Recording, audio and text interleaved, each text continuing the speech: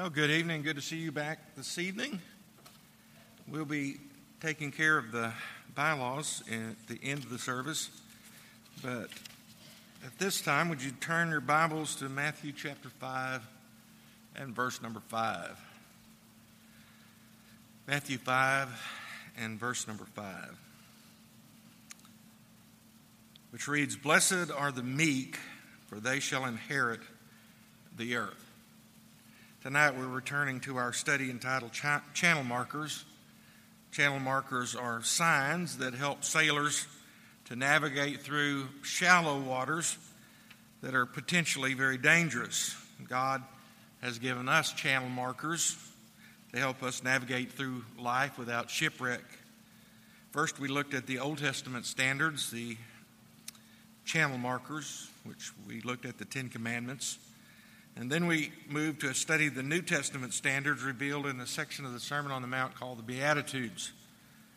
In verse 1 of chapter 5, Jesus begins to set forth what a citizen of the kingdom of heaven is to look like.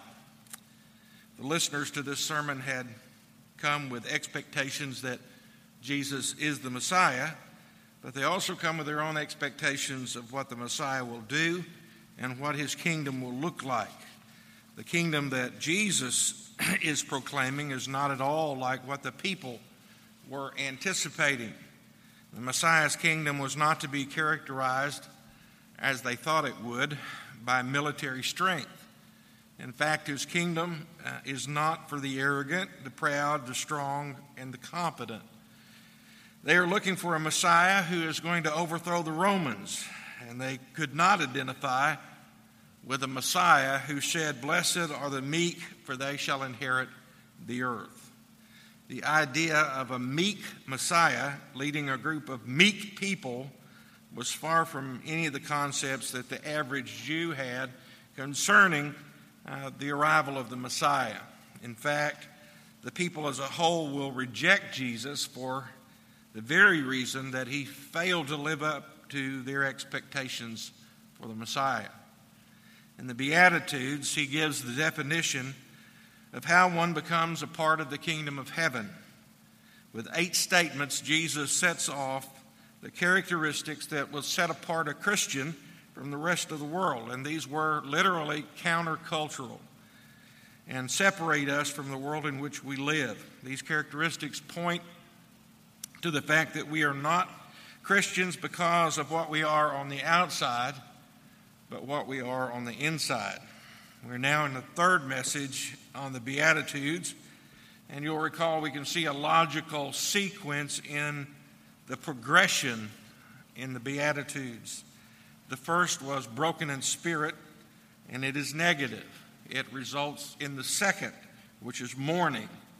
And now the third is meekness, and it is positive, and it will result in the fourth, which is seeking righteousness. Being poor in spirit causes us to turn away from ourselves in mourning or repentance. And meekness causes us to turn toward God in seeking his righteousness. It seems important to note in the Beatitudes that meekness comes between those who mourn over sin and those who hunger and thirst for righteousness. This evening I'd like to look for and hopefully find 5 answers of questions about meekness. The first question is, what is meekness? Our uneasiness about meekness may spring from its meaning in English. The Bible definition of meekness and the dictionary definition of meekness are 2 entirely different concepts. The dictionary defines meekness as deficient in courage. So we think it means to be weak. It is hard to imagine that Jesus or anyone else, for that matter, was saying, "Blessed are the weak." But that is not what he said, and that is not the biblical concept of meekness. Meekness is not passive submission, not cowardice, not indecisiveness, nor is it shyness. The Greek word that is translated meekness is used to describe a soothing medicine, a gentle breeze, a colt that has been broken and domesticated, and a mild and soft word. A soothing medicine, of course, brings comfort. The wrong medicine can bring death. A gentle breeze cools and soothes, but a tornado kills. An unbroken colt is destructive. A broken colt can be useful. A soft answer, according to the Bible, brings calm, and an angry answer leads to more anger. Tied up in the word meekness is the concept of power under control. The idea of being submissive to someone greater than ourselves. Perhaps the idea of power under control is best translated by the English word gentleness. So meekness, first of all, is power under control. Second, what does meekness look like? Well, as we already saw, meekness is not weakness, it is power under control. Moreover, meekness is power completely controlled and surrendered to the will of God. Now, there are a number of biblical characters who are described as being meek, but who were by no means weak. I'll only take the time this evening to mention a few. First of all, I wanted to look at Abraham. Abraham was living in the pagan city of Ur of the Chaldeans. God said to Abraham, Abraham, I want you to get up and I want you to get out of this city. I want you to go to a land that I'm going to show you. And in Genesis chapter 12, God gave Abraham a tremendous promise. He said, you're going to be like the sea, your seeds are going to be like the stars of heaven and the sands of the sea.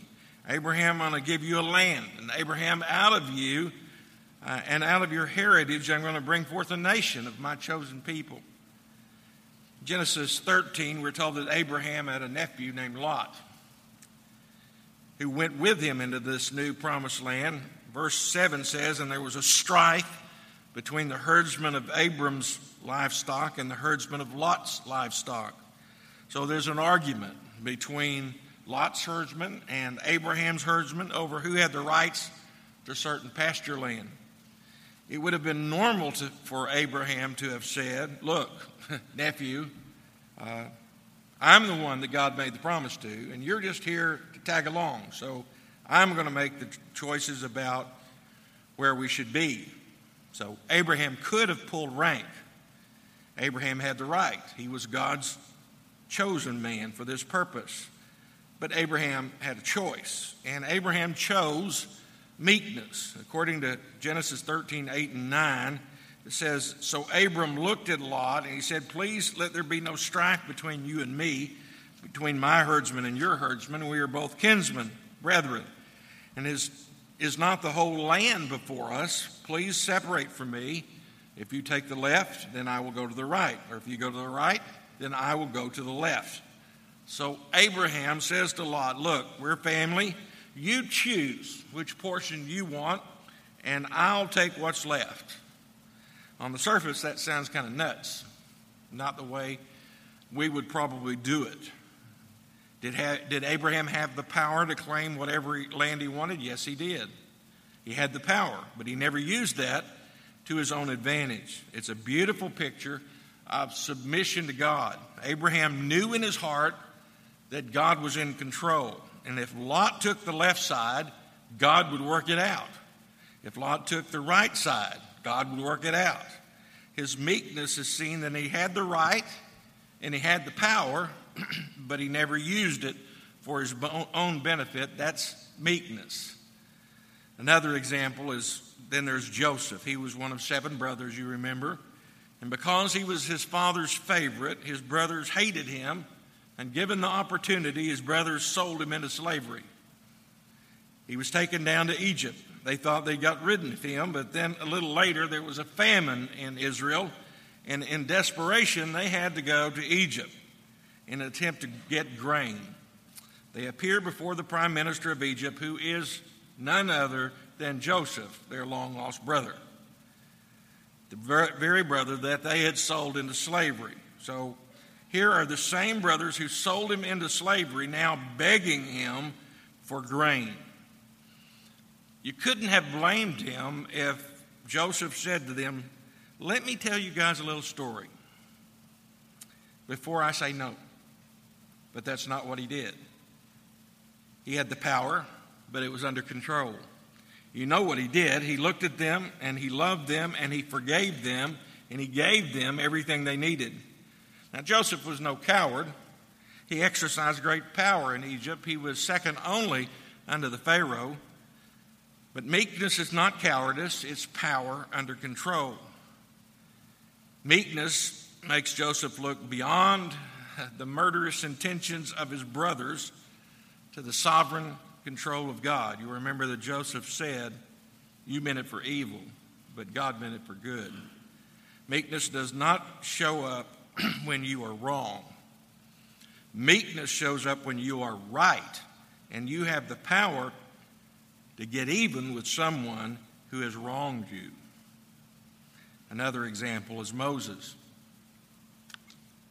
In fact, the Bible says that Moses was the meekest man who ever lived.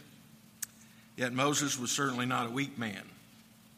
I don't know what words you might use to describe Moses, but meek is not usually among the words that you would choose. Moses always had power, but he didn't always have it under control. In fact, at one time, he was so out of control that in a fit of anger, he killed an Egyptian taskmaster and he hid his body in the sand. 40 years, God put Moses on the backside of the desert, refining his character, training him on how to get power under control. It was Moses who confronted the Pharaoh of Egypt, the most powerful world leader of that day, and demanded in the name of God that he set the Israelites free. But the best demonstration of the meekness of Moses is found in the context of a passage found in Numbers chapter 12, where he is declared the meekest man on earth. The story concerns a rebellion that is led against Moses by his very own sister and his very own brother.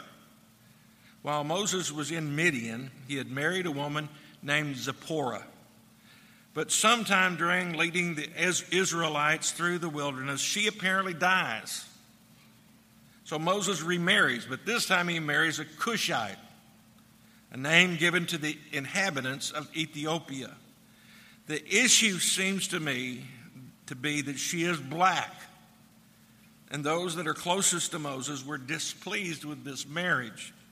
While it is true that later the Israelites were forbidden to marry the inhabitants of Canaan, it is not true at this point. I think the point of contention is race. The Bible says in Numbers chapter 12, then Miriam and Aaron spoke against Moses because of the Ethiopian woman whom he had married. For he had married an Ethiopian woman, and so they said, has the Lord indeed spoken only through Moses? Has he not spoken through us also? And the Lord heard it. The whole point seems to be how Moses reacts to this rebellion that is led by his brother and his sister. Moses does not defend himself. It is God who defends him and issues punishment on the leaders of the rebellion. As James Montgomery Boyce notes in his commentary, the punishment that is meted out to Miriam seems frighteningly appropriate.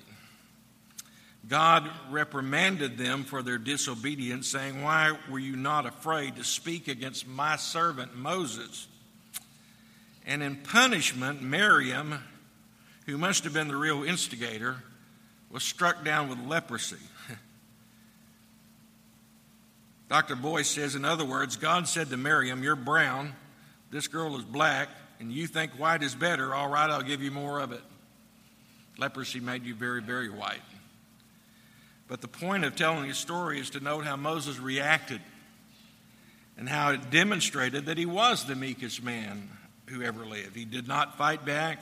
He did not defend against himself, against his accusers. He submitted himself to God, and he was vindicated. Of course, we couldn't leave the issue of meekness without mentioning our Lord Jesus. Of course, the supreme example of meekness is that seen in the life of Jesus.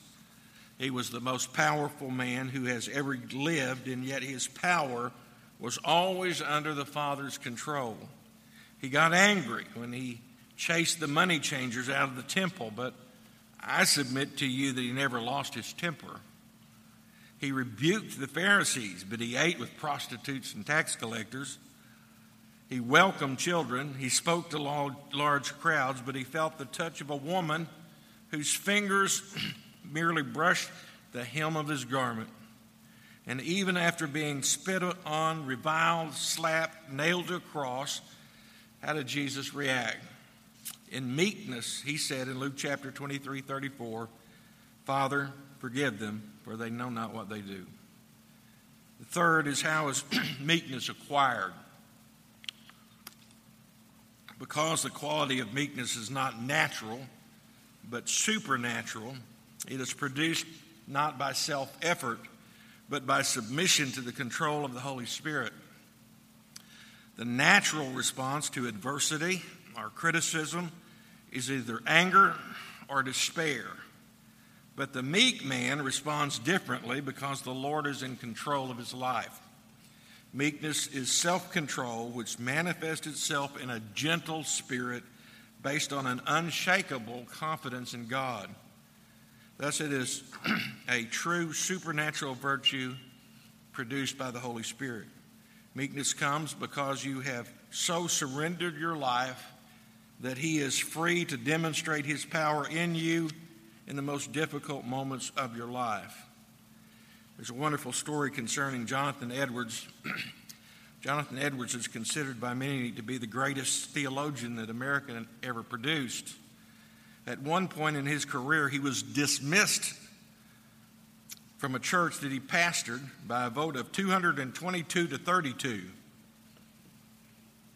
He was voted out because he insisted that only saved people should take the communion.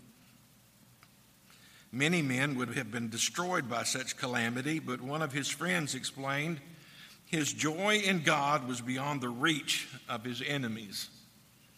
But what meekness does for man is gives him that confidence. Martin Lloyd George explains how one can know when or not they are truly meek.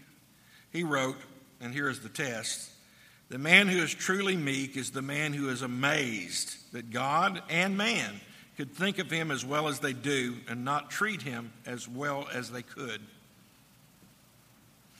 Fourth, what is the test of meekness? The best test of meekness is found in the word attitude. And I want to suggest to you there is a test in three areas in which our attitude will reveal the degree of our meekness. First of all, attitude toward the circumstances of our lives.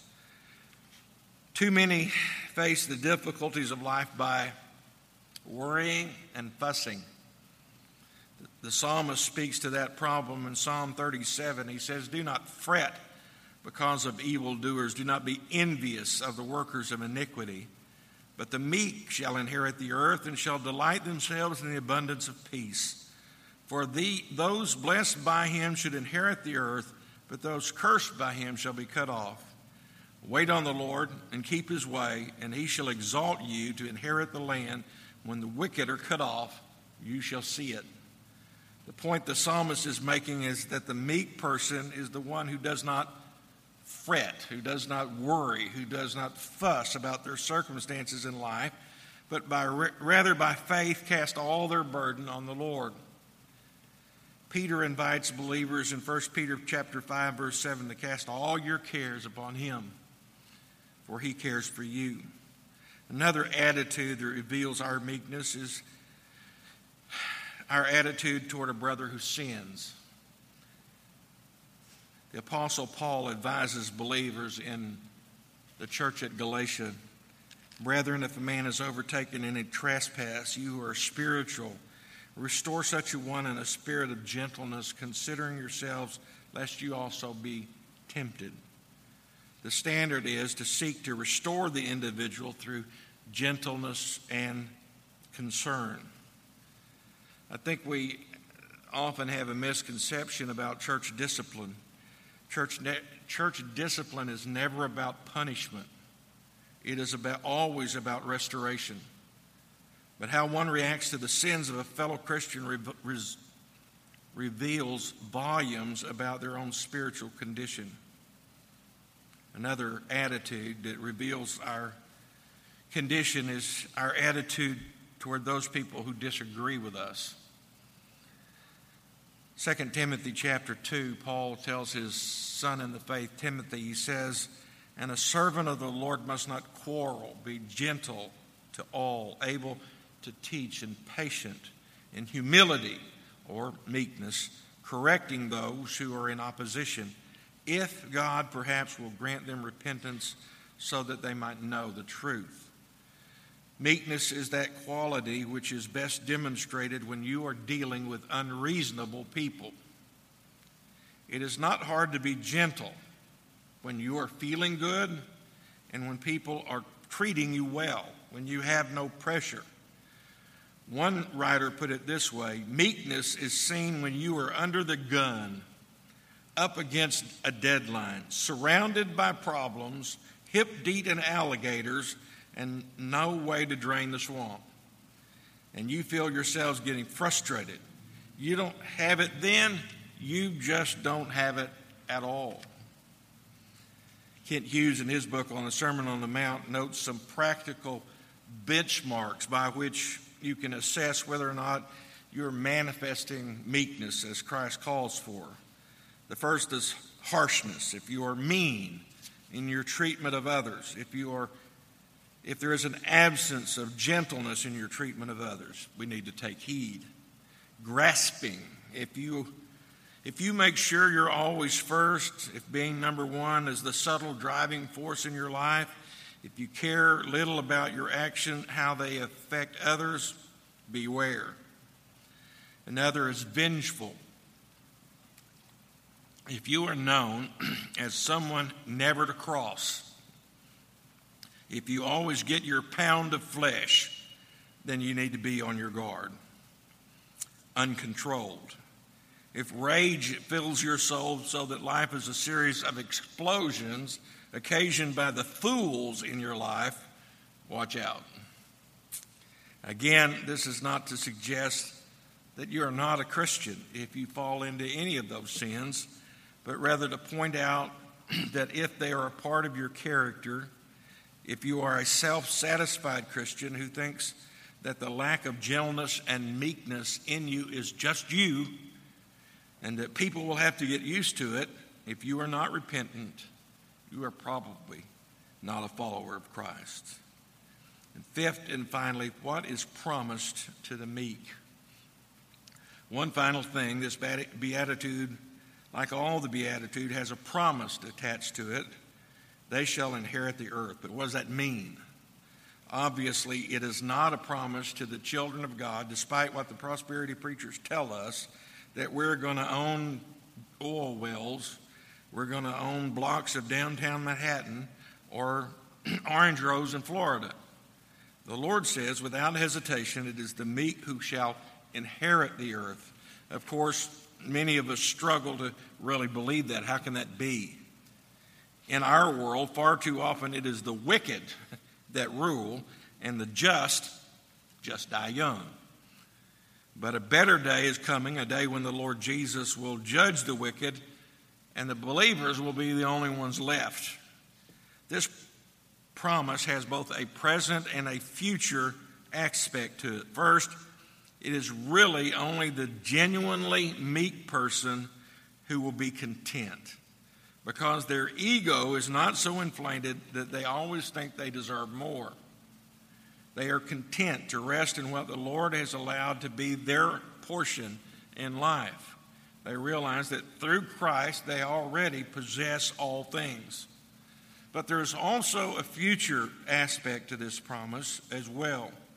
When Jesus says they shall inherit the earth, we shall inherit the earth, he means it quite literally.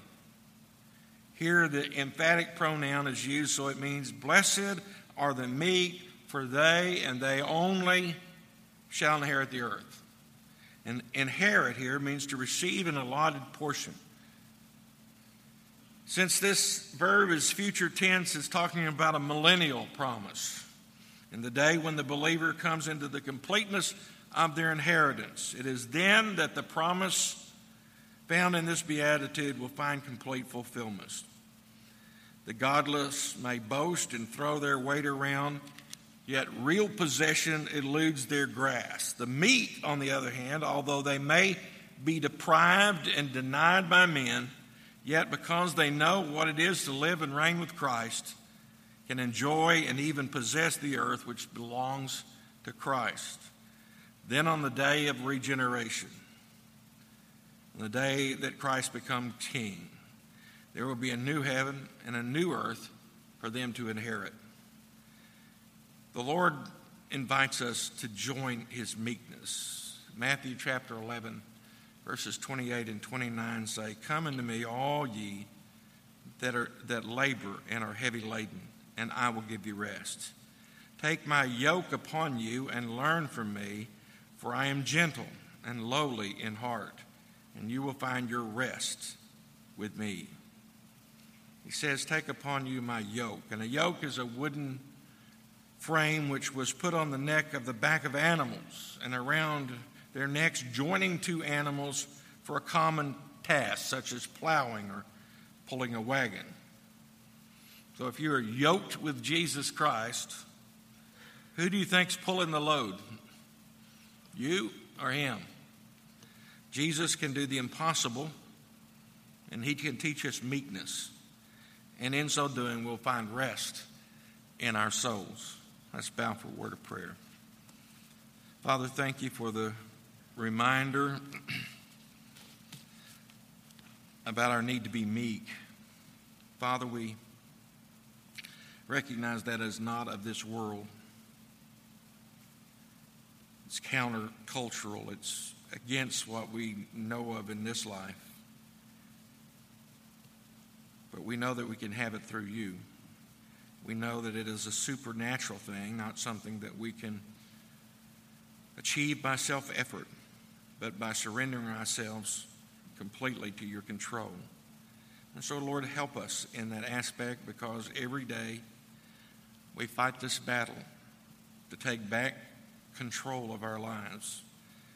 And bit by bit, unless we're very careful, we do take back control of our lives. And so, Lord, I pray that you'd help us to apply these truths in our life. We ask it in Jesus' name. Amen. Do you stand with